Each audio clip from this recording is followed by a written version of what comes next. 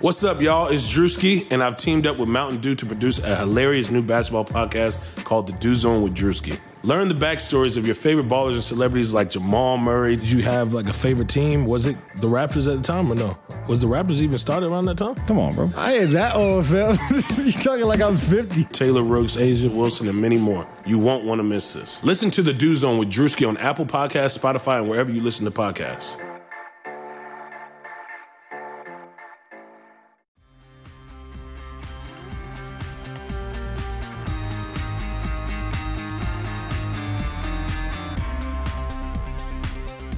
Hello, everyone, and welcome to another episode of the Hardwood Knocks podcast. My name is Dan Favale, coming at you, as always, with my super duper, incredibly esteemed, awesome times awesome, fantabulous, spectaculario, the big analytic who is in the market to buy a brand new house and thinks that Derrick Rose should be in the All-Star game over Damian Lillard, co-host Andrew D. Bailey.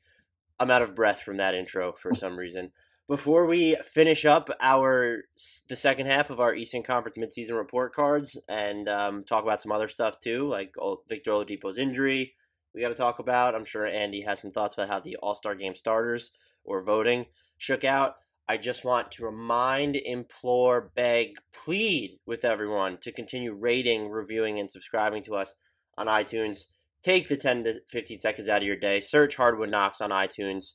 Throw us that 5-star rating. Write a review. If you haven't subscribed, please do that already. If you have subscribed, maybe recommend us to someone else who likes basketball and not so great / also incredibly awesome basketball takes.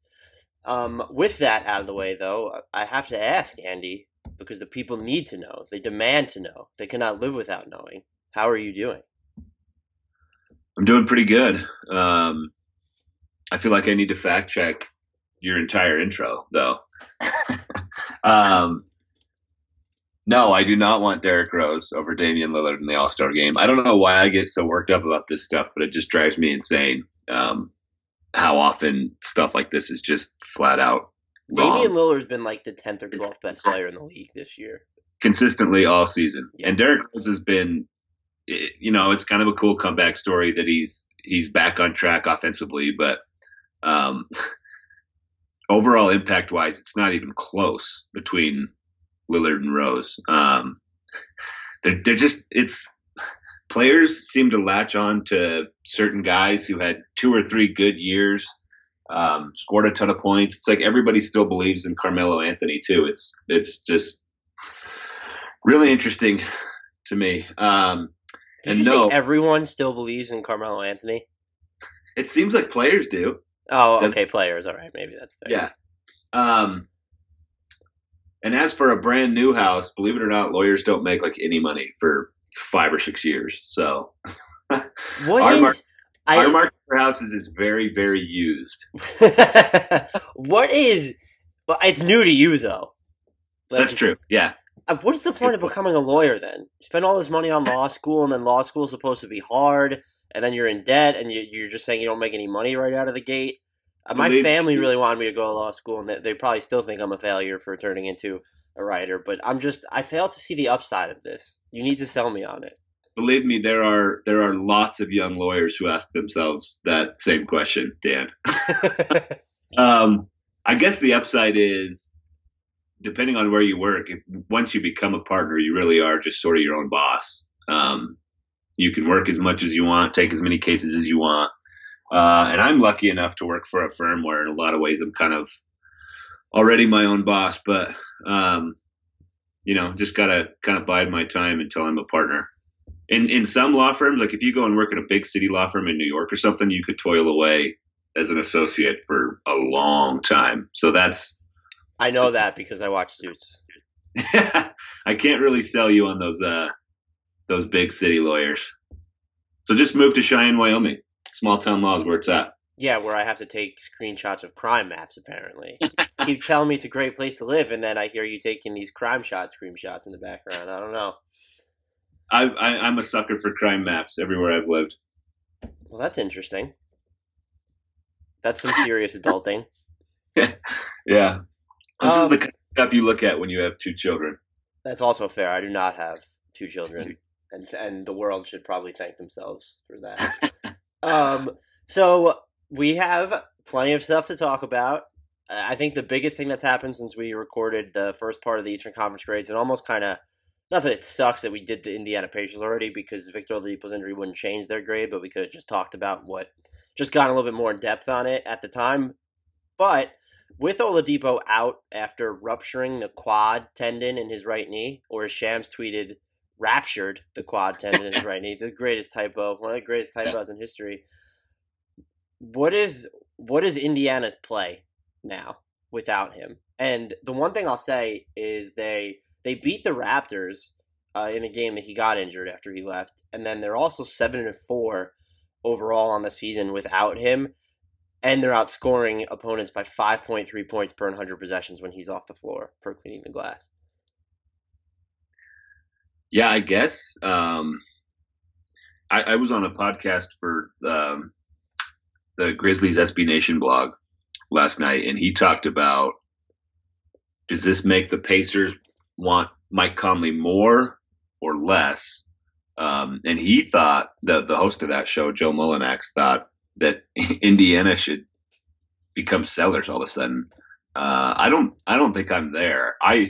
The numbers that you just cited, I think are fairly compelling evidence that they should just press on. If you're where they are in the East right now, which is third, with over twice as many wins as losses, I don't really know what selling gets you at this point. Right, would be my rebuke to that. Right now, they could lose 17 straight games. They could lose 20 straight games, and they would still be the 8th seed in the Eastern Conference. Yeah.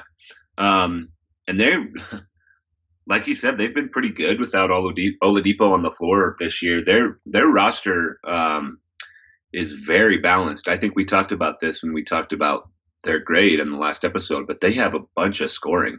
Now, you're probably going to want someone who can replace the 19 points and 16 shots that Victor Oladipo gets a game. So maybe that makes them even more of a buyer for someone like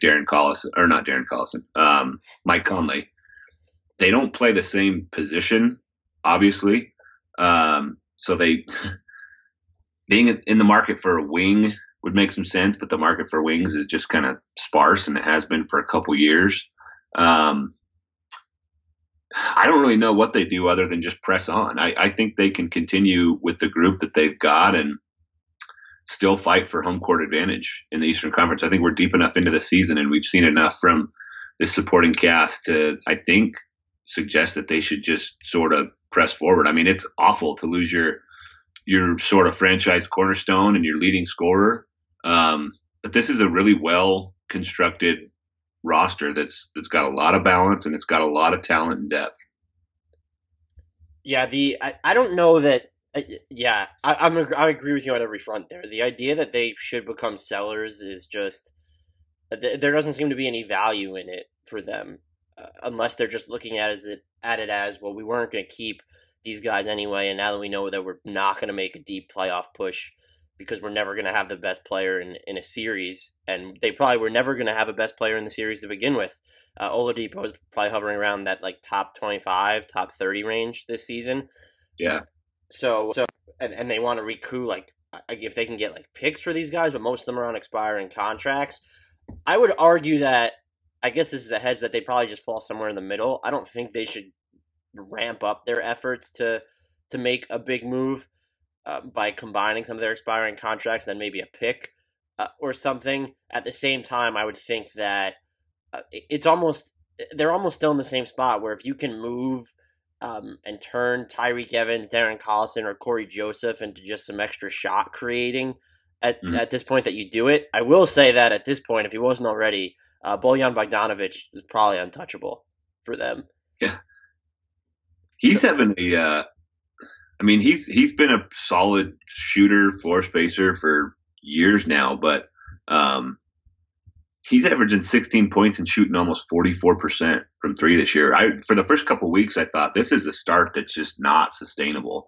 And he has cooled off a little bit since the start, because I think for a while he was over 50%. But to maintain these numbers now more than halfway through the season is really impressive. So I'm with you. You can't.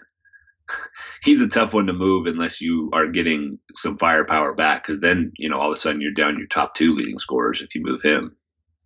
Yeah, and I'm interested to see where they end up in the Eastern Conference overall now, because they're going to make the playoffs. That's just a fact.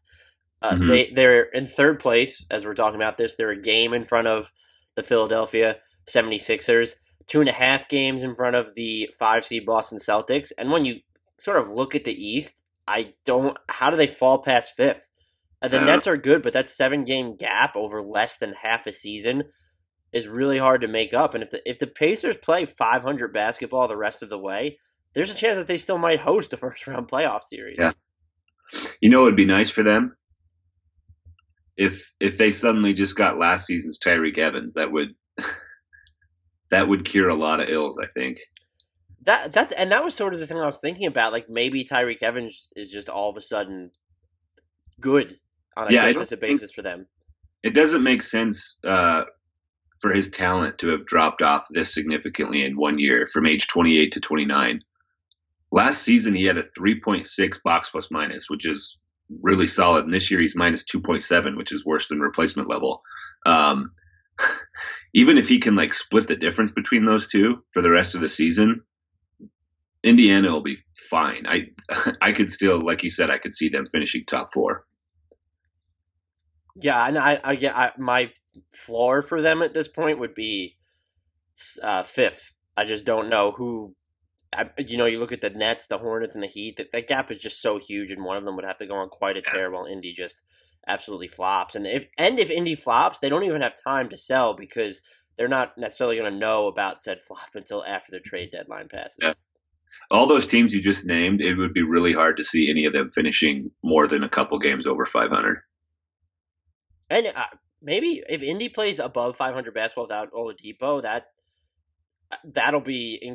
I don't even know what the word will be, because you'll look at them and go, wow, but at the same time, you can't necessarily keep this nucleus together because it's not that contender. As we just said, they're right now they're probably never going to have the best player in a postseason series unless they finish high enough in the East where you're matching up with the Nets or something or the Heat at this point.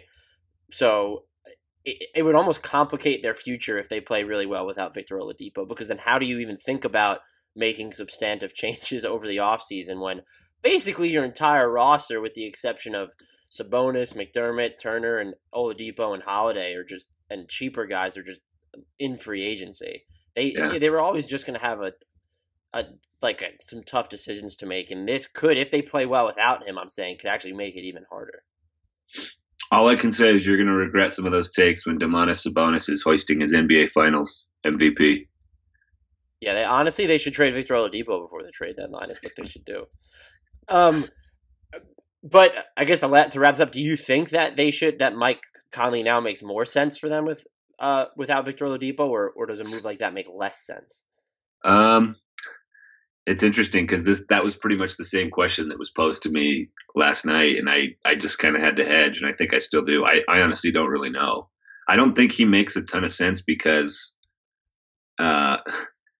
now point guard isn't as much of a need as it was 2 or 3 days ago. Now they need a wing. I mean, you could try to get by playing Conley and Collison together, but the lack of size there is just that's a real issue. So I don't know. I think if I had to make a call right now, I just kind of think they should press on. And if you do make a trade, it's for something a little less splashy, but it's somebody who can defend on the wing. And I don't know if Mike Conley improves your wing defense at all, as good as he is. Yeah, I think I'm with you there. But it sucks about Oladipo. Hopefully he's able to make this injury is terrible. Hopefully he's able to make a full recovery. We know he's a hard worker. This is a tough injury to come back from, but he's like that story of him is going to live in lore, where he apparently, I don't know how staged it was, texted his trainer after losing to the Cavs at the playoffs last year. Yeah. That would force us to well, not force us. We're happy to do it. We're back to our Eastern Conference report card grind. We had wrapped up the Pacers and just talked a little bit more about them. That brings us to the Miami Heat, whose grade I just changed. I gave them a little bit more of a flattering grade for Bleacher Report. But let's get to their vitals first. They are 22nd in offensive efficiency, 6th in defensive efficiency, and 19th in net rating per cleaning the glass. They are 22 and 24. Andy gave them a C for his first quarter grade. I also gave them a C, and I'm sticking with a C now, as is Andy, just spoiling it there. I had given them a B for Bleacher Report because things had picked up for them, and they looked like they were more of a threat, but they've kind of fallen off since I did those a couple weeks back. It took them, even at the time when Justice Winslow, that move to point guard, it really did galvanize them. But even then, their starting lineup was just not great, and it took Eric Spoelstra just a little bit too long in my time to make the change. He finally started Tyler Johnson over Rodney McGruder during their loss to the Clippers on Wednesday. We'll have to see if that really makes any of a difference. I just don't know what this team's ceiling is in a conference where I think they should probably be better off than they are right now. And so, their new starting lineup doesn't have a ton of experience together this season. In the minutes that they have played, though, they are a plus 37.1 points per 100 possessions, but that's a sub 40-minute sample size. So that's interesting. My key stat for them, though, had to be just focused on Justice Winslow. Since he's sort of become their de facto point guard and was moved into the starting lineup for good in the middle of December, he is averaging 13.4 points, 5.2 rebounds, 4.9 assists, 1.2 steals, and slashing 45.7, 36.2, and 64.1 at the foul line, which is not great, but shooting 36.2% on 3.8 three-point attempts is actually, that's good. That's good enough volume, and that percentage would actually be higher if not for, we can't just cancel him out, but he's kind of struggled over his last 2 or 3 games shooting the ball, and the Heat's offense has just been lights out with him on the court during this time. They're scoring 111 points per 100 possessions when Justice Winslow is on the floor compared to 101 without him. That 10-point difference per 100 possessions is by far and away the largest on the team. Josh Richardson comes in second at 6.4 for this time span. I'm just not really sure what to make of the Miami Heat like for the rest of this season. Do I think they're going to make the playoffs in the Eastern Conference? I do. That might say more about my lack of belief in the Pistons or Wizards, though. The Justice Winslow at point guard thing is really cool to me. I remember thinking a year or two ago, didn't the Pistons kind of dabble in this with Stanley Johnson? I know he didn't start at point guard, but they made him like the lead playmaker off the bench a little bit. Maybe I'm misremembering that, but yeah, they did.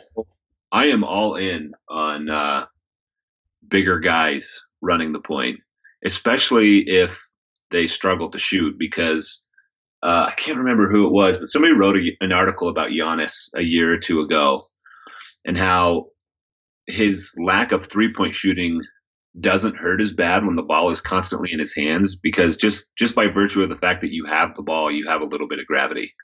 And so I think that negates shooting woes for guys like Stanley Johnson and Justice Winslow. But as you pointed out, Winslow's even been shooting pretty well since he's made this switch. I mean, if he's consistently like a 15-5-5 guy going forward with the defense that he brings on the other end, he's a really, really valuable player.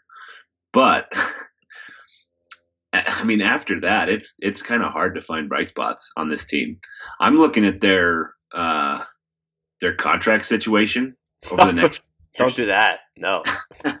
Hassan Whiteside, $27 million player option for next season. Tyler Johnson, $19 million player option for next season. Goran Dragic, $19 million player option for next season. James Johnson, $16 million player option for 2021. Kelly Olynyk, $12 million player option for 2021. Dion Waiters, fully guaranteed through 2021. His is almost $13 million. Josh Richardson is really the first solid value contract you get to on their books. There's a chance that I guess Winslow becomes one too. Yeah, and he's I would say he probably is. If he continues to play this way, I think you can throw him in that group. $13 million for your starting point guard is pretty good, and I think he's showing us that he can fill that role. And this isn't multi-year grades, so I can't. I mean, I can't. F for their terrible outlook. But yeah, I think people were worried when they signed all the deals that they had kind of locked themselves into mediocrity. And it does seem like that's kind of what they did. The thing about a lot of the contracts they signed is they were guys who weren't really at like the start of their prime or a couple years away from their prime. It was mostly guys that were either in it or towards the end. And I remember arguing with you and I think Wes Goldberg from, I believe, Fansided and Locked On Heat about that James Johnson contract. Yeah, and I think injuries have hurt him a little bit, and I'll obviously always have a little bit of a soft spot for shooting 42.6% from three since Winslow was moved to point guard. By the way, is James Johnson. And I still think he's certainly a better deal than what they're paying Whiteside or what they've got going on with Waiters, because he's versatile. He can play multiple positions. He's another guy. I think if you got creative positionally, he might be better. Like they moved Winslow to point guard and it helped. And I think James Johnson can play some five. And it would unlock a lot of interesting things for the Heat. But long story short, they have a lot of guaranteed money on their books. They're basically stuck with this team. There's really no one that I named either that would be like a hot commodity if they were suddenly available on the trade market. I mean, could you imagine who would even want Hassan Whiteside at this point? We've talked about the Bucks like last year with him, but I think that's out. I mean, Brook Lopez is obviously working out just fine there. Clearly they're not going to want, yeah. Yeah, it's hard to find a destination for him or Tyler Johnson or even Dragic at this point. They're just kind of stuck. Can you guess how many possessions James Johnson has played at center this year? I'll say 0. 1. Don't you think that's a good idea, though? I would be interested to try it. I think, didn't they try it sort of? They tried it before, and I just feel like it's never really worked out. Last year, he played 149 possessions. Their defensive rating during that time was 123.2, and they were a minus 5.7 overall. I think it's something you can absolutely try. At 6'9", though, he definitely does give up some size. He was at center. They were when he played center in 2016-2017, plus 8.3 points per 100 possessions. The defensive rating during that time, though, was still spotty at 111.2. It's still something worth trying, though. Mm-hmm. You put him at center with just I can't say all wings because they don't really have that many. But I mean, you put him at center and you have Winslow and Richardson on the court, and then maybe you use Ellington. They don't even play him anymore. They need to trade him. And they need to trade him to Denver is where they need to trade him. But Ellington would be interesting. That would make sense functionally. But I guess you would use Tyler Johnson, and if you wanted to go really small, there's Rodney Magruder. I don't know. That lineup is just him at center makes sense, but they have so many bigs that it's almost disingenuous to do that. Yeah, that's true. That goes back to roster construction again. Yeah, I mean, if Goran Dragic was healthy, then it's, go with Dragic, Johnson, Richardson, Winslow, and Tyler Johnson could be in there. Or again, you could put Rodney Magruder. Though, to that point, what happens with Winslow in that scenario when you have Goran Dragic taking touches away from him? The other thing I really did want to say about the Heat, though, and I gave them some leeway with this when I was grading them for Bleacher Report, but their losing record at home really is a concern. They haven't had the easiest go at home, though. These are their opponents that they've played in Miami since November 30th. The Pelicans, Jazz, Magic, Rockets, Bucks, Raptors, Cavs, Timberwolves, Wizards, Nuggets, Celtics, Grizzlies, and Clippers. They're 8-5 over those 13 games at home, which is encouraging then. But to have a losing record in Miami, I know they don't have the best home court advantage.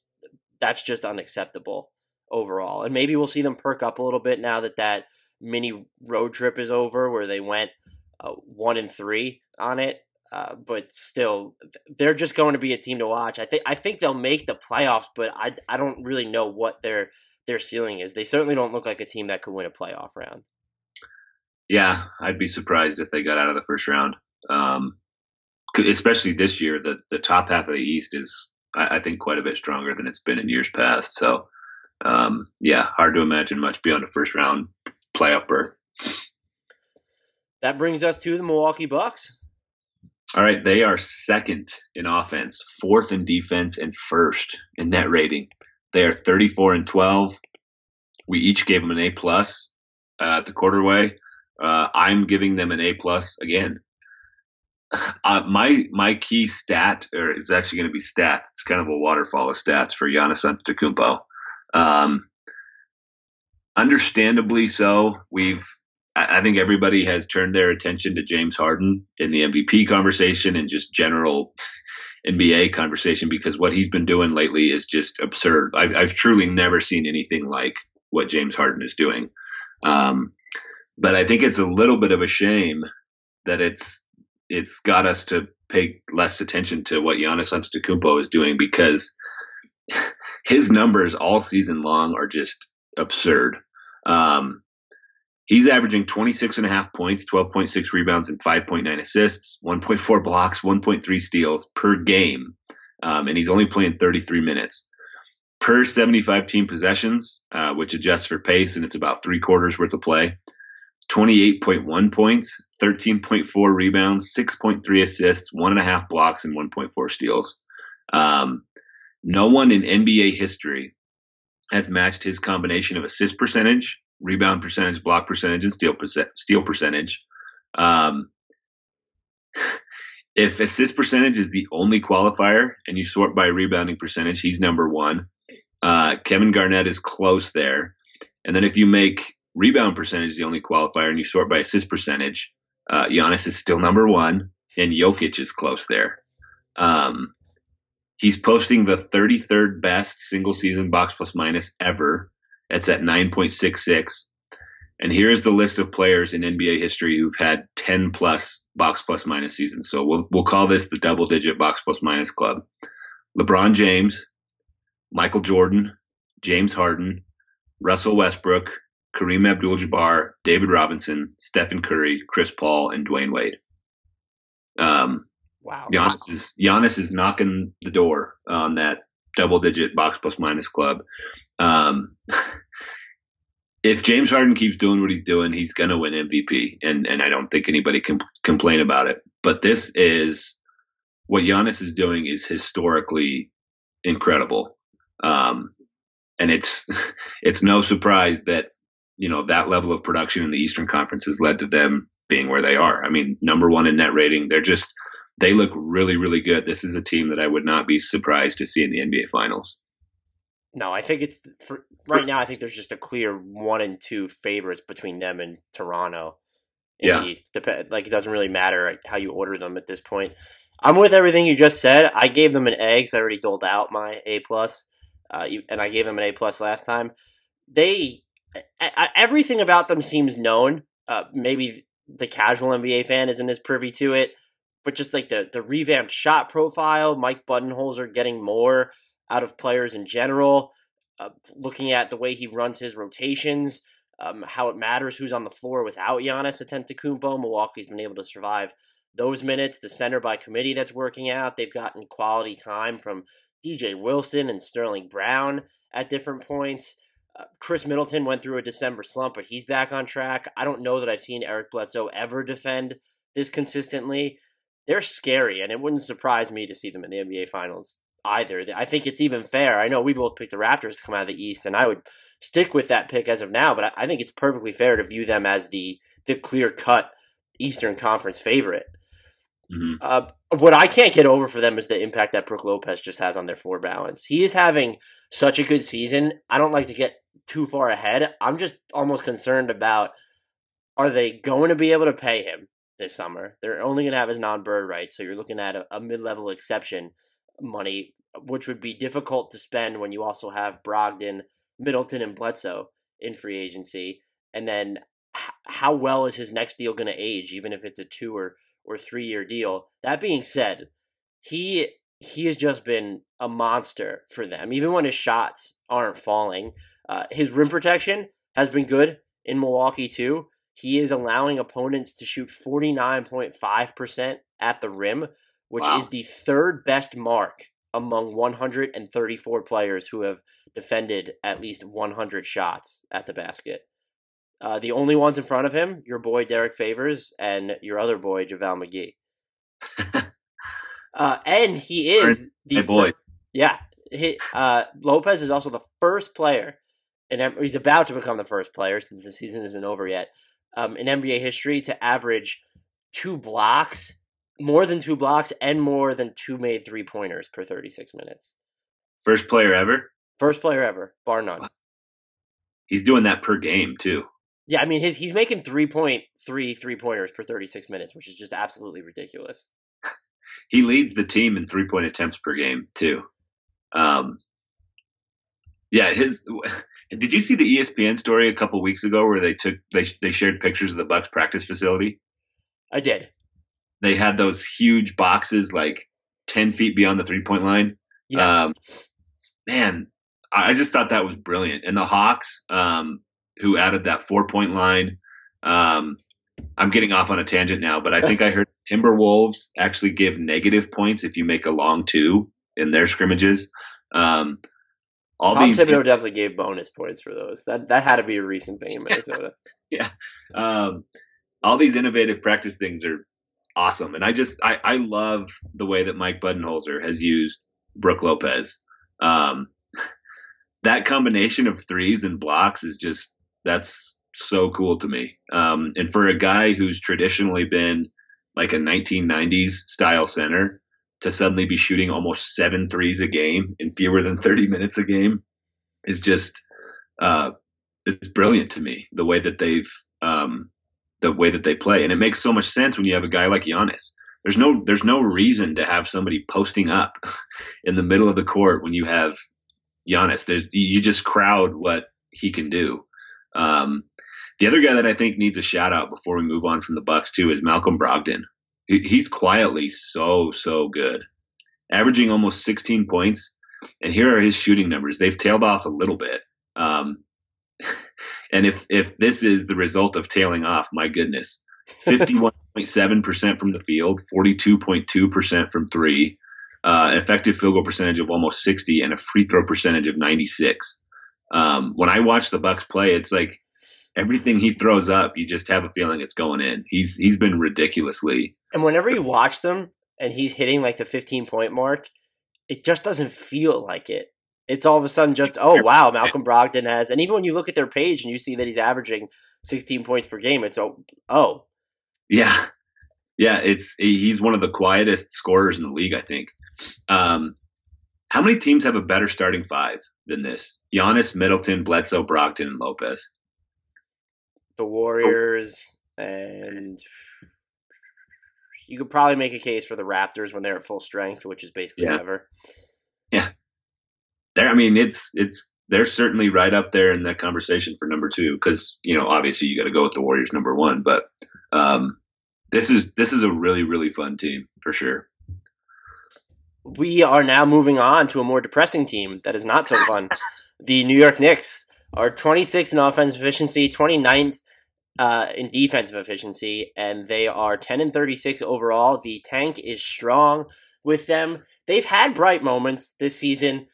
At the beginning of the year, it looked like they were going to be the perfect kind of bad, just sort of fun, but also not winning too much. That has not been the case for most of this season, though their game the other day, I can't even remember who they were. Oh, the Rockets game that's the type of game you like seeing from the Knicks. Kevin Knox has made strides as a scorer over the past few weeks, even though his shooting slashes during that time are still sort of wonky. You can tell me he's not shooting a zillion % on floaters over the past month or so, but I won't believe you. they look like they have guys who belong in the NBA and could stick. Alonzo Trier really doesn't like to pass, but he's this nice prober, and just he looks so smooth when he's trying to score off the dribble. Damian Dotson works his ass off on the defensive end. Emmanuel Mudiay, I was never really that high on, and he's kind of cooled off, but he is being more aggressive with the ball in his hands and smarter in general. I will not leave Frank Ntilikina Island. I know people said that they wanted to. That Knicks fans, excuse me, I shouldn't just throw people out there. Some of them thought that a Ntilikina for Dennis Smith Jr. swap would just make a ton of sense. I am not among those people. I still believe the Knicks are starting to play him more, but they've shown zero faith in him basically for the entire season. I don't know if it's because he was drafted during the Phil Jackson era or if they really think that he's so broken on offense. I just think that he needs more consistency to really develop, and they haven't given him that on a long enough basis. I almost made this the key stat because of the whole Frank Ntilikina stuff, but last year in 729 possessions, Kristaps Porzingis and Frank Ntilikina had a net rating of plus 5.1. I want to see that pairing again. Do not trade Frank Ntilikina until next. I want to see it. I don't know who they're going to sign in free agency. I want to see it. And free agency is going to be interesting for the Knicks. They need to clear money to really afford Kevin Durant's max. People have talked about that they're going to go after 2 stars. It's really not happening without a sign and trade. If you account for Noah's money, their pick this year, Kevin Knox, Kristaps Porzingis' hold, it comes out to like $105 million almost, and 2 maxes in there, excuse me, if one of them is going to be Durant. And so that leaves you $4 million under the cap. Even if you really trade everyone without taking money back, you're still falling short of dual maxes. So they could carve out 2 30% maxes if they were able to dump off all this salary, or they could even maybe afford 2 maxes, one of which would be Kevin Durant if they were willing to give up this year's first round pick. But I want to see this team sort of develop more. My actual key stat is the player that I'm most interested in moving forward for the Knicks, and it's not Mitchell Robinson, surprisingly, who is spectacular. Noah Vonleh has been really good this season. He is their only top 100 player at this point. I know Tim Hardaway scoring, his shooting percentage on pull-up threes is fine, but Noah Vonleh is the Knicks' only top 100 player at this point. They don't have his bird rights. He's making no money, but they have bigs in Porzingis and Mitchell Robinson. What do you do with him? What can you get with him at the trade deadline? Can you pair him with some other salary? Is he enough to maybe get you off Courtney Lee's deal? Is there just a move you could make there? But here, in the spirit of that, is every player averaging more than 10 rebounds, 2 assists, 1 block, and 1 3-pointer per 36 minutes. Joel Embiid, Karl-Anthony Towns, Vooch, and Noah Vonleh.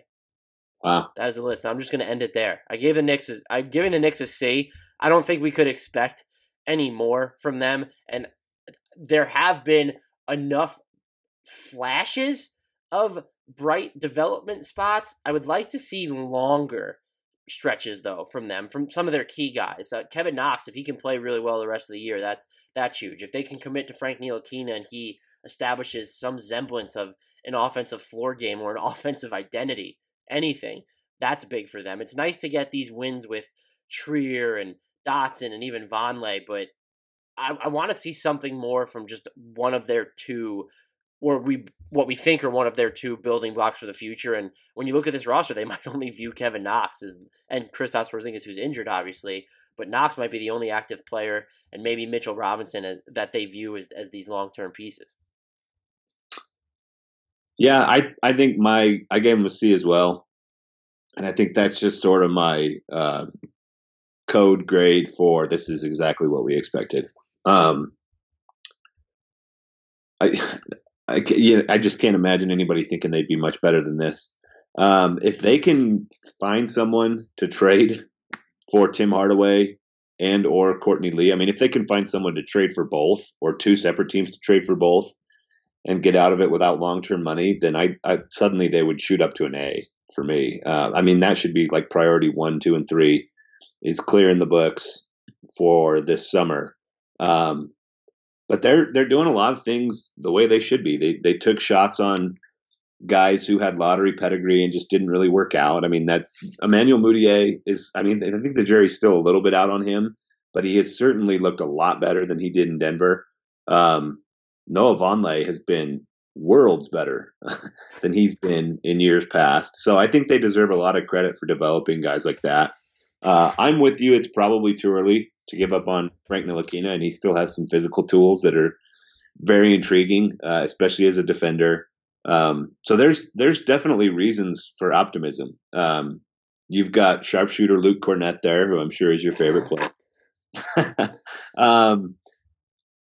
They do deserve a little bit of criticism. I don't think the way that they've handled the Enes Kanter stuff is great. Yeah, people getting mad at him to me are just ridiculous. Yeah, if he was really told that day you're going to be in the starting lineup and then got a DNP, I can't imagine many players in the NBA who wouldn't have put up some kind of a stink over that. So I don't think he deserves much criticism for his latest rant. And the current administration isn't really responsible for sort of the bind that they are potentially in cap-wise, but it certainly would not be ideal if they entered the offseason with almost $40 million committed to Courtney Lee, Tim Hardaway, and Lance Thomas. But I mean, all things considered, like I said, it's about what I expected for them. There's some good, there's some bad. If they walk into next season with Kristaps Porzingis, Kevin Durant, and Zion Williamson, though, I mean that's the potential to be really, really fun squad all of a sudden, and this tanking stretch that they've been on the last couple of years would be well worth it. I just don't. If I'm Kevin Durant, I don't know why I go to the Knicks. I don't. Yeah, it's just I think it's purely. It seems like a legacy play, but then also at the same time, staying with the Warriors and winning another championship is every bit as much of a legacy play, if not more. But the sort of mythical status of being the guy who brings excitement back to Madison Square Garden, brings them a title for the first time in 50 years. If he did pull that off, I mean, that certainly does a lot for him legacy wise, but I'm with you. I mean, it's a difficult sell at this point. Even the tanking thing is just, it's the right thing to do. And you know what? First of all, they're not trying to lose games. They're just bad. Yeah. Which is fine. I think that's the way a tank should go. Right. It's just important to remember that they're going to finish with probably the league's second or third worst record, which is just essentially going to amount to them having a 60% chance of not landing in the top three. Yeah. Which in this draft could be terrible. Yeah, those lottery odds, we hit on this a couple episodes back, but I think the change was maybe a little bit more dramatic than I initially thought it would be. Which should be good long term. Maybe it'll make things at least more interesting that way. Moving on, though, to the Orlando Magic. All right, I've got them as well. You've got basically every team we're doing today. Yeah, saved them all. The Magic are 23rd in offense, 16th in defense, 24th in net rating. They're 20-28. I gave them a B+ at the quarter pole, as did you. I've got them down to a C now. I don't think it's breaking news to anyone that the Orlando Magic have been worse over the last couple months than they were in the starting part of the season. My key stat for them is Nikola Vucevic. Who's that? All season long, if you sort players by the average of their rank in 10 catch-all metrics, he's been borderline top 10 all year. And I think the most recent one I did had him at 11. Does that mean I think he's the 11th best player in the NBA this season? No. But his impact has just been huge. The fact that they're 20-28, that has a lot to do with Nikola Vucevic. Without him on the team, they could be right there in this, fight for the number one pick. Like, we just talked about with the Knicks. When he's on the floor, Orlando's plus 2.3 points per 100 possessions, which is 65th percentile. When he's off, they're minus 14.8 points per 100 possessions, which is in the 4th percentile. That's a huge, huge swing, an almost 20-point swing. There are other guys to be kind of in on. Aaron Gordon's still only 23. Jonathan Isaac's only 21. Mohamed Bamba's 20. There are interesting young pieces. There's no one really that I'm like thrilled about on this team in terms of young core. I know the conventional wisdom has been trade Vucevic, get really bad, work your way up the draft board, and move forward with that Bamba Isaac front court. And I still think there's a lot of sense to that.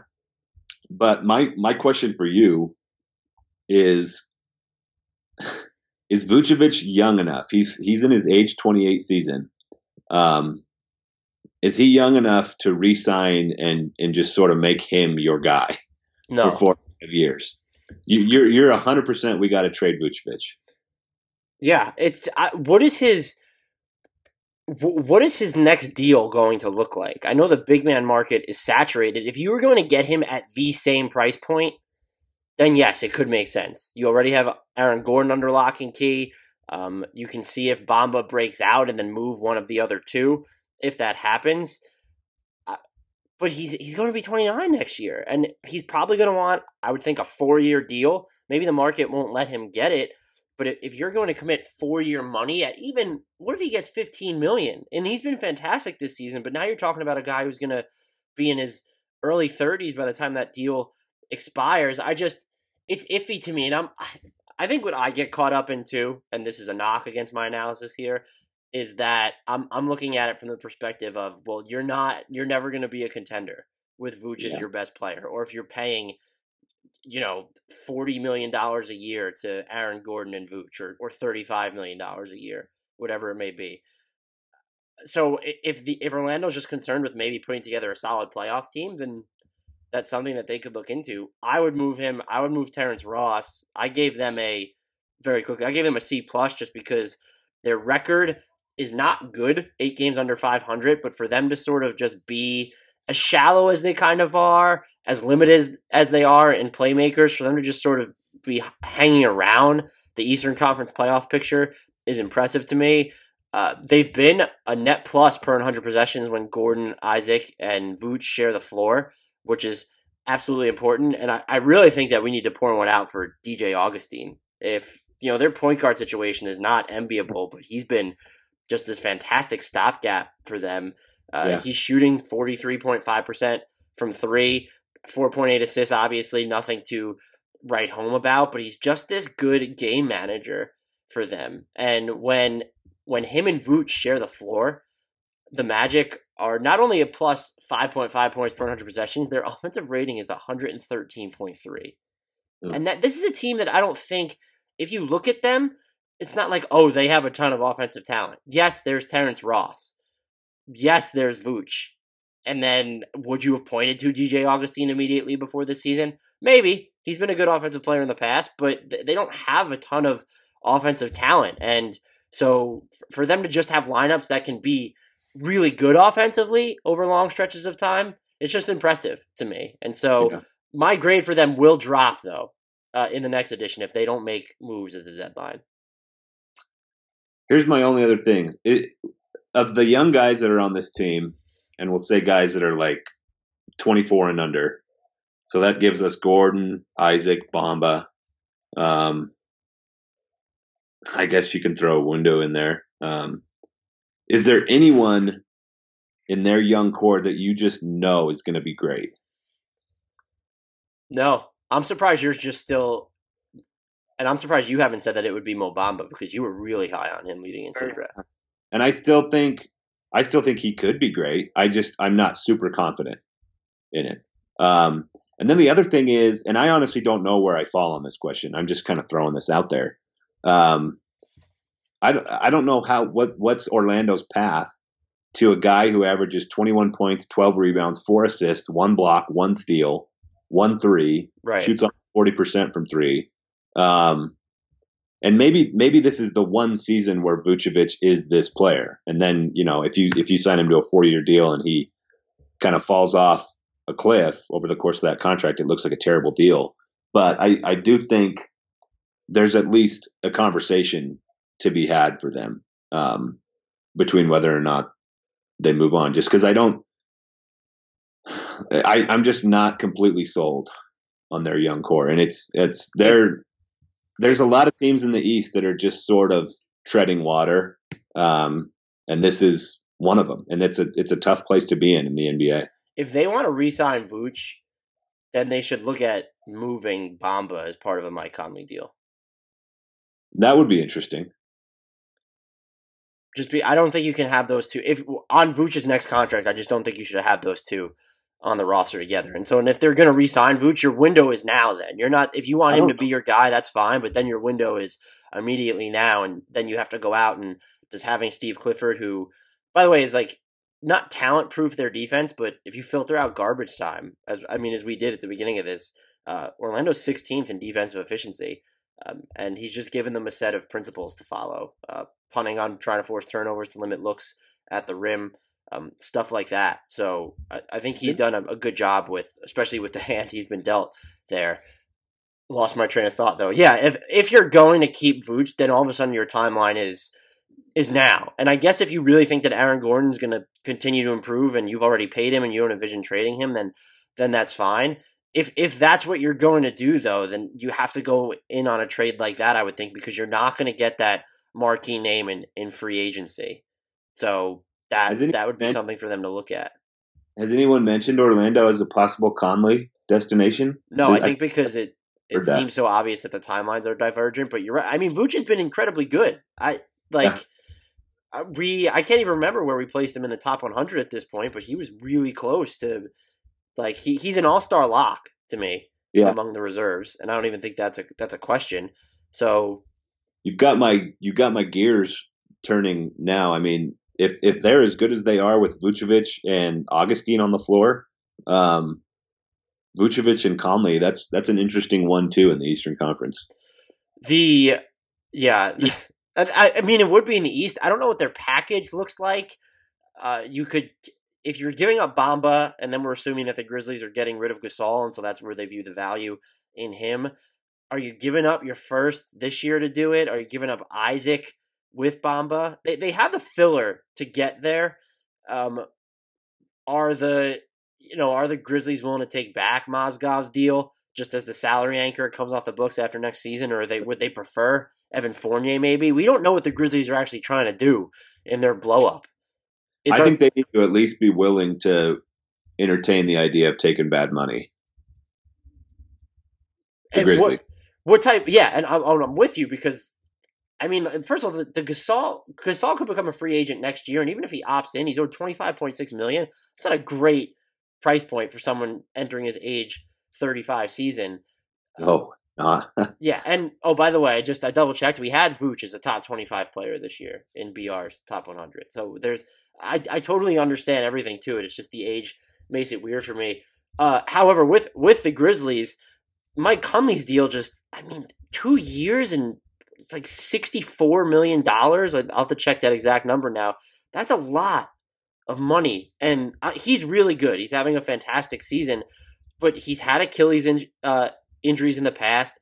He's 31. That's not a deal that isn't saddled with risk. And so I'm with you. They would have to look at taking on bad money. To what degree, though, are they, do they want a good player who's expensive? And Conley's number is actually 2 years and $65 million. So but what is the extent of that bad money, though? Because you need to, to match salaries to go out. Orlando has plenty of room under the tax, which then makes them an interesting Conley destination. But I totally forgot they even had Mozgov's contract to deal. I think that makes it really interesting. I think if you can get off the Mozgov contract, a pick, Mo Bamba, and one more salary filler piece, like maybe Jonathan Simmons, that's an interesting deal to me. So if you're the Grizzlies, you would consider I mean, it would basically have to be. You're looking at Mozgov, Bamba, and you could give them Terrence Ross and a pick. You could give them Jonathan. The money works with Jonathan Simmons and a pick. What I've got right now is Mozgov, Simmons, Bamba, and a pick for Conley. And essentially all you care about in that deal, if you're the Grizzlies, is Bamba and the pick. I don't think it's great for Memphis because I think Jaren Jackson is better suited as a 5. And you have some similar fit questions there with Bamba as you have with Orlando. But I don't think that's a terrible package. You could build stuff around Jonathan Isaac too if you wanted to see Jackson and Isaac together. That's an interesting defensive duo. That might be better. And then if your trio in Orlando is Conley, Gordon, and Vucevic, that's an interesting Eastern Conference team to me. Would you be willing to give up Gordon as part of my Conley deal? I'd be less willing. I suppose it depends on how they view Jonathan Isaac. What would that deal be? Gordon. You don't want to give up Gordon and Isaac in the same deal, and now all of a sudden you have this money. Gordon would just be the anchor. If I'm Orlando, I'm not. I wouldn't give. Gordon and Simmons works. I'm not. Would you give up a pick if you were giving up Gordon for Conley? I don't know that I would. Yeah, I don't think I would either. And I don't think Memphis getting a first rounder for either Conley or Gasol is a surefire thing. I don't think they're going to get a top tier prospect and pick. I just don't. I'm with you there. I think that we're always blown away by what trades actually end up being, but I'm interested to see if they do move them, what they net for them in return. If you're the Grizzlies, would you rather have Fournier over Mozgov, or are you more interested in just getting out of that money a year earlier? How many years is left on? Well, I guess he has $2 and $34 million left. Yeah, so Fournier's on the books for even longer than Mozgov. He's a guy that I still think can help, though. He's had a weird season. But if I'm moving into like a win now window, I could talk myself into keeping him if I'm Orlando. Oh, if you're Orlando, yes. I'm just wondering, would the Grizzlies prefer him over Mozgov, or are they more concerned with? Do you think they'd be more concerned with just getting the money off the books? Yeah, if I was Memphis, I would be more. I would want the Mozgov contract more because you're going to have to take on bad money, but the less time you spend under that bad money, the better. Yeah, I'm with you. That Orlando's an interesting Mike Conley. If they're going to keep Vooch, if that's the plan, you move off of Mo Bamba, give a pick, use Mozgov as a salary anchor, and then you could include Simmons. Would you include if Memphis demanded Bamba, like just the salary filler can work itself out, but if they demanded Bamba and Isaac, are you walking? Yeah, I don't think I would give up 2 young guys.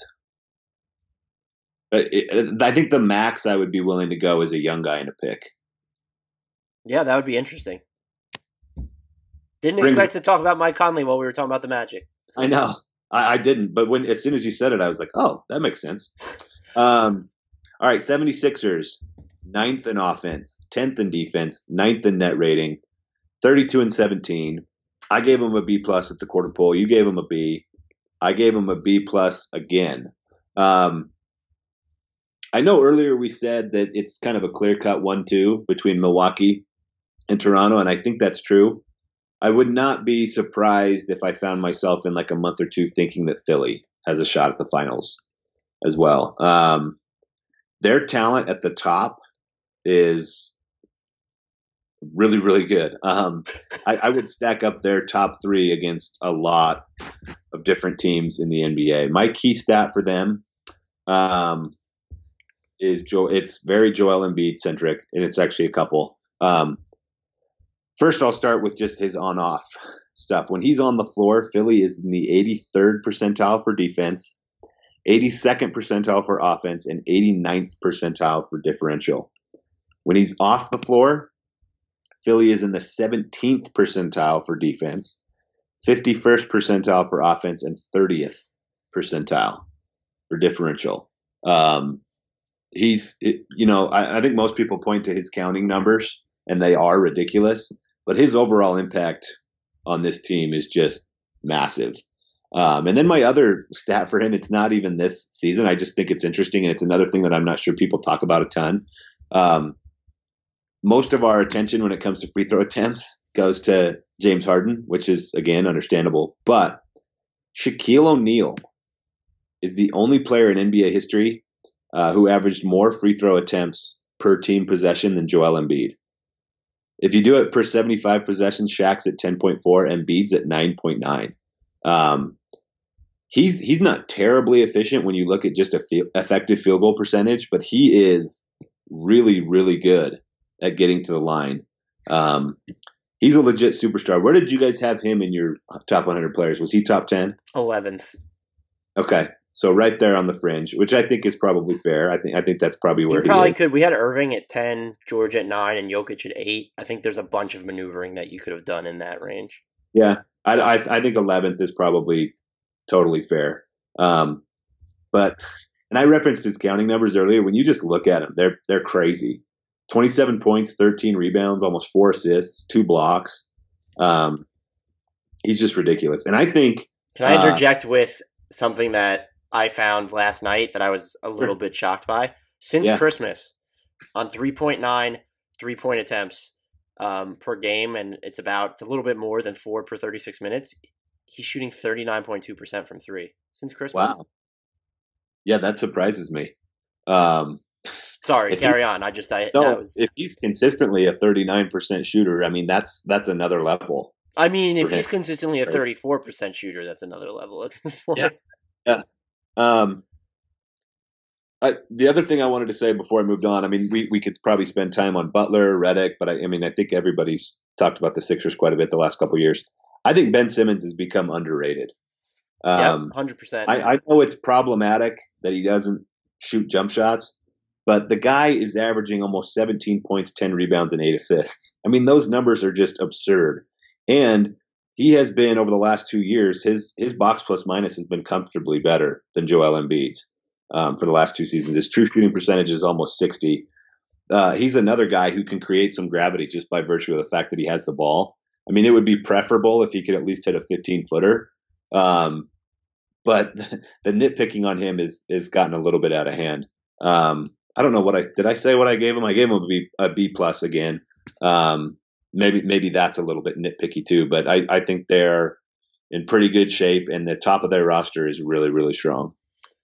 I gave them a B just because I'm still waiting for the Butler, Simmons, Embiid fit to wow me. I know it's awkward on paper, and it might always be awkward. Things that I've been encouraged by, though, is that their bench was kind of, aside from Joel Embiid's 3-point shooting, obviously, their bench was in the gutter at one point since December 1st, and now since December 1st, they are 10th in point differential per 100 possessions in the second unit. That's big for them because they don't have a lot of depth, and it's still going to be important for them to make either a small move at the deadline. I still really would love to see Noah Vonleh there, though it's fair to question what would he look like in a reduced role where he's not really free to bring the ball up the court. Landry Shamet, oh my God, is shooting like a zillion percent from 3 over his last 20 games. I think he's shooting 44% from 3 over his last 20 games, which is just absolutely absurd. The thing that I found interesting stat-wise for the Sixers, and I agree with everything you had said before, is that they're just not an elite defensive team when Simmons, Embiid, and Jimmy Butler are on the floor. They're allowing 109.3 points per 100 possessions right now, which is in the 57th percentile. And so the other thing that I found interesting when I was just looking a little bit deeper into this is that when you take Jimmy Butler off the court, and this is obviously since I filtered out Robert Covington's minutes off the court too, since if you take Jimmy Butler off the court, there's the chance you get some early season noise. Since the Jimmy Butler trade, when Simmons and Embiid play with just them, no Butler, the Sixers are plus 20.4 points per 100 possessions, 100 defensive rating, 120.4 offensive rating. That's not an insubstantial sample size. And I know it's just a mid-season thing, or I'm not saying it's just a mid-season thing, but it's going to be interesting moving forward to see whether this is an issue of newness with Butler there, or if it's actually something that they're going to have to concern themselves with long term. But I just found that for them to be so much better when just Simmons and Embiid are on the court without Butler is wild to me. For that to hold this long. I mean, we're talking about the Butler trade was made on November 10th, right? So now we're almost 3 months into it. But they're scary. I'm totally in agreement with you there. Have you heard any of the people that are throwing out the Sixers as a possible Conley destination? Zach Lowe did it on his podcast this week. And here's my thought on that. They can't pay all four guys going forward. If you traded for Mike Conley, would you rather have him going forward or Jimmy Butler if you had to choose between the two? Now, it's by saying Jimmy Butler is better individually. His ceiling is higher in terms of impact. But do you want to pay him for the next 4 or 5 years? You want to pay him one, and I think there's a very real upgrade from Butler to Conley in terms of chemistry and fit, probably too. Yeah, that's a good question. The Sixers' wing depth is such that I probably might still say Butler. Yeah, and I don't. That's a really interesting question. Who are they giving up in that deal though? They have no salary. There's Fultz and Chandler, and then that brings up another issue though. If you are looking at Philly as a Conley destination, if you're going to trade, you're going to have to trade Chandler just to make up that, like, to make the money work. Now you're giving up a wing and not getting one back, probably. That's true. I feel like he set a package on the podcast. It's the episode that he did with Jackie McMullen. Yeah, I listened to it. Now that I'm playing with the trade machine, it's hard to find. I mean, it would have to be, you could do Fultz, Chandler, and Muscala, and then throw picks in. Does that work? Yeah. But it's just that must have been what he said. Yeah. But it's just like at that point, so now you've played your best hands and you've burned through cap space for this summer, which is, if you don't think you're going to get a player better than Mike Conley, that's fair. You might not. You look at all the marquee names, most of them are going back to the teams they play for. I would support that. But as you said, you have to talk about Ben Simmons is extension eligible this summer. Butler's up for a new contract. You're already paying Embiid. Maybe it helps that Conley's only on the books for 2 years, so there's only a 1-year window where you have to pay all four of them max money, but that's still. Let's say it's even just you only have them for the rest of this season. Just listen to this starting lineup.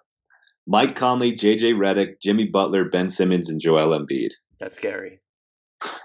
Yeah, that's. How do you build out from there? If you don't have to give up Shamet, you have him. What picks? You have to give up your own pick in this deal. You probably have to give up that Heat pick. Yeah. I don't know if you'd have to give up multiple picks if you're giving up Fultz and a pick. What is Fultz's trade value right now? Yeah. That's a good point too.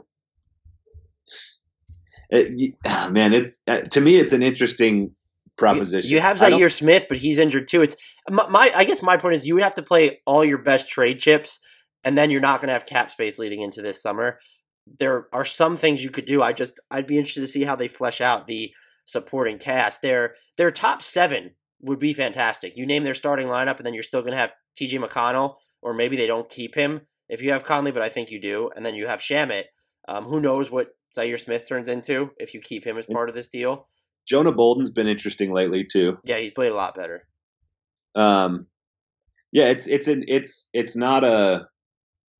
It's not a very safe move, that's for sure. I mean, it's a gamble, but that's another off the rails Mike Conley conversation for a team.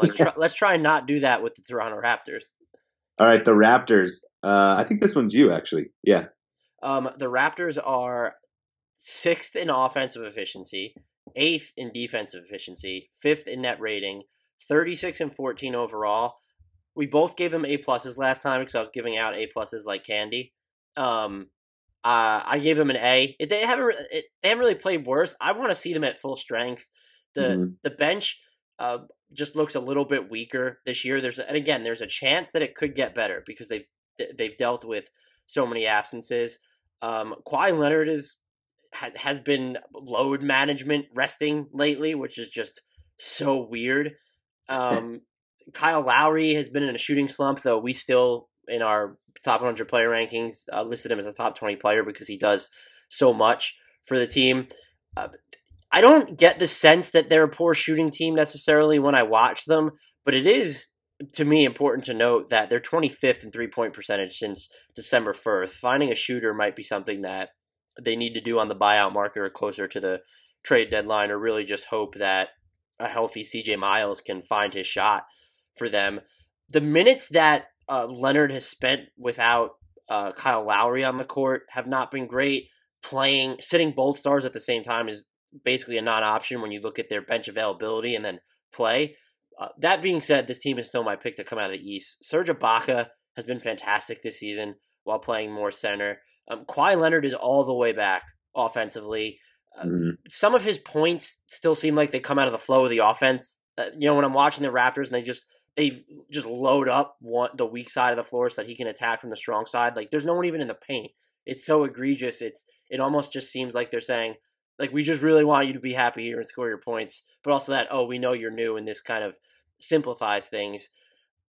Lowry seems like he's adjusting well to taking fewer shots overall, but again, his shooting percentages could be a long-term issue, and is he going to be able to find his own attack mode when Leonard is on the floor? My key stat for them, though, is just that one of the things that we received pushback for on the NBA 100 things was how high we had Pascal Siakam. And I'm sure there were some people who wanted him higher, but we ended up putting him at number 36. And I wanted to put him even higher. There was arguments had about that. When Siakam plays without both Kawhi Leonard and Kyle Lowry on the floor, the Nuggets are a plus 2.6 points per 100 possessions. And mind you, that's huge. The defense has been great. The offense has been so-so. That's huge because the Raptors, when Leonard and Kawhi Leonard sit overall together, are minus 8.7 points per 100 possessions. And then a lot of people think that Siakam's role is just predicated on having Lowry and Leonard around him. I'm not saying that's not true, but he is so much more than those two. Nearly 45% of his made baskets go unassisted, and this is the actual key stat because it melted my mind, is that Siakam is shooting 60.5% on drives. Among the 115 players who have finished 200 drives this season, that is third, behind only Giannis and TJ McConnell. TJ McConnell. Wow. Yeah, TJ McConnell's done some stuff, which is definitely accounted for why Philly's bench has been so much better of late.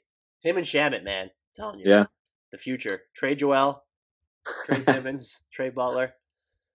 Here's my thing on the Raptors. Their starting lineup really carried them early, and the bench looked a lot worse than it did last season. Their bench was a huge part of their success last year. And it just wasn't quite the same to start the year.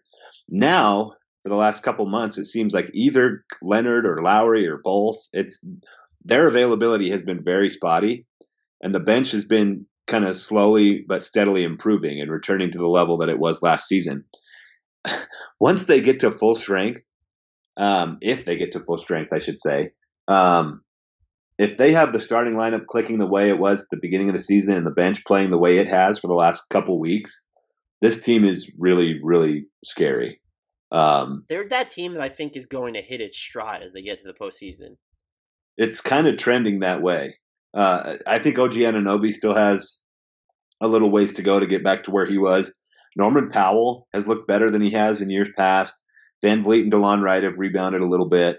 Valanciunas has been out. I mean, there's some rumblings about a possible Marc Gasol Valanciunas deal, which would be interesting. But if they enter the playoffs with this exact roster, they have a chance to be. I mean, like we've said a few times now, it's probably between Milwaukee and Toronto, and that has the potential to be an awesome Eastern Conference Finals.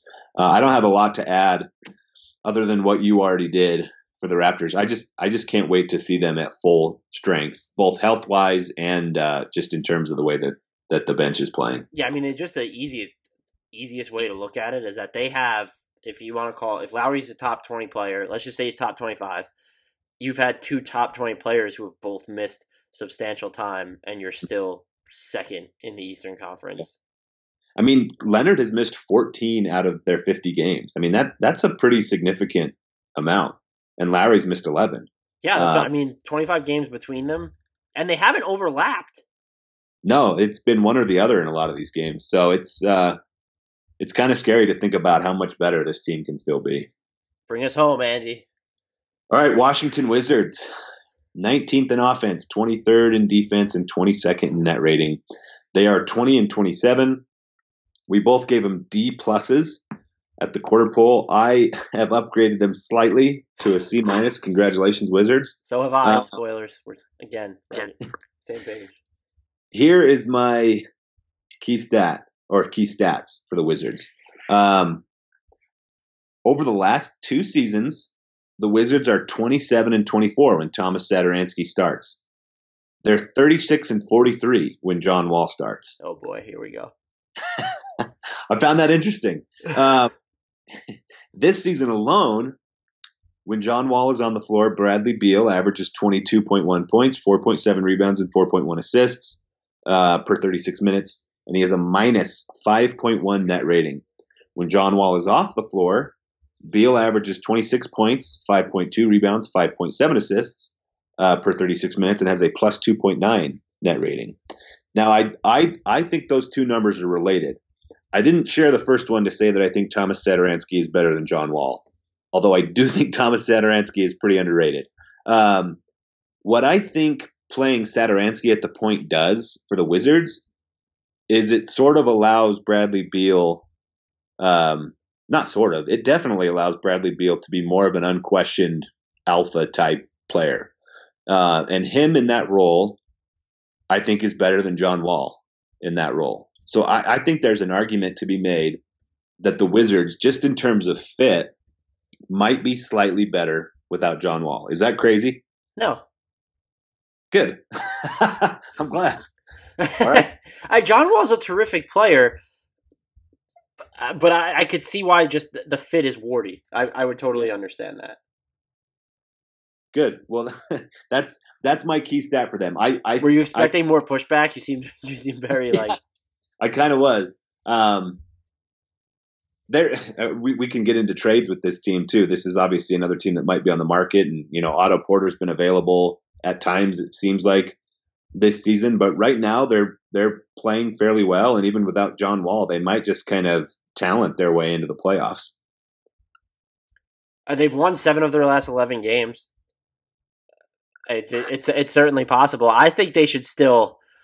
I think they should blow it up. Yeah, but.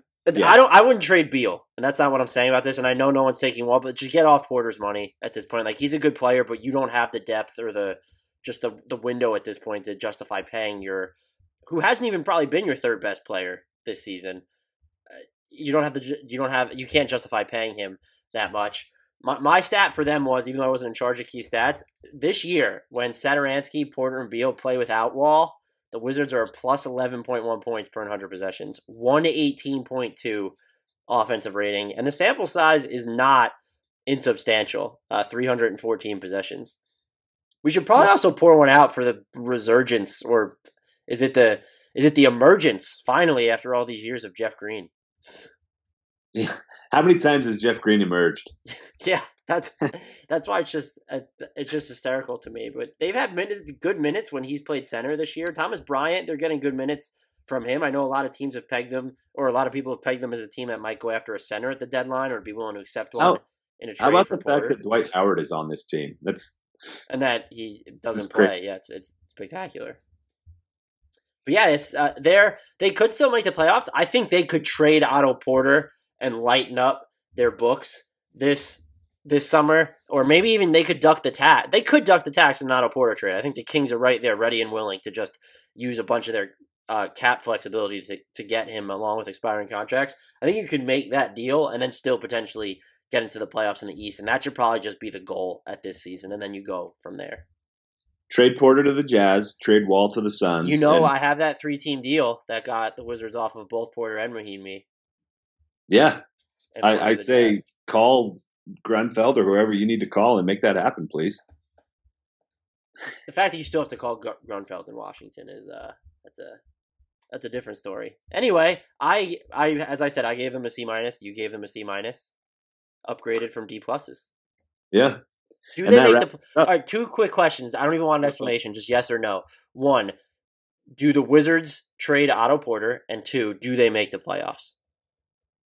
I'm going to say no and yes, because I don't think that front office is super smart. And they're going to continue to just sort of press on with what they already have. And I think they're playing well enough, and you cited how good they are with Beal, Satoransky, and Porter that they could leapfrog a couple teams. They are 2.5 games out of the East. The East is such a fucking mess.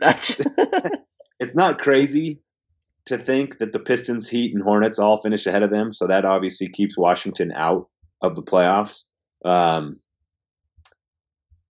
I guess just for the sake of making a decision, I'll go ahead and say, yeah, they do make the playoffs. So much for you not giving an explanation. It only took us about 3 hours to get through the Eastern Conference. Thanks to those of you who pressed through these grades with us. We sincerely appreciate all the listens that we get and all the feedback that we get on Twitter, all the reviews and the ratings that we've received on iTunes. That's awesome. We continue to encourage you to do those things. If you haven't already, rate, review, and subscribe to the podcast. Share it with your friends. If you want to find us on Twitter, Dan's at Dan Favale, Favale. I'm at Andrew D. Bailey. The show is at Hardwood Knocks. The sponsor is at NBA_math. And until next time, we leave you with the shout out to Kyle Anderson and Beno Udrih. Sugar Ray Leonard, Roberto Duran, Marvelous Marvin Hagler, and Thomas Hearns. Legends, whose four-way rivalry defined one of the greatest eras in boxing history. Relive their decade of dominance in the new Showtime sports documentary, The Kings, a 4-part series premiering Sunday, June 6th, only on Showtime.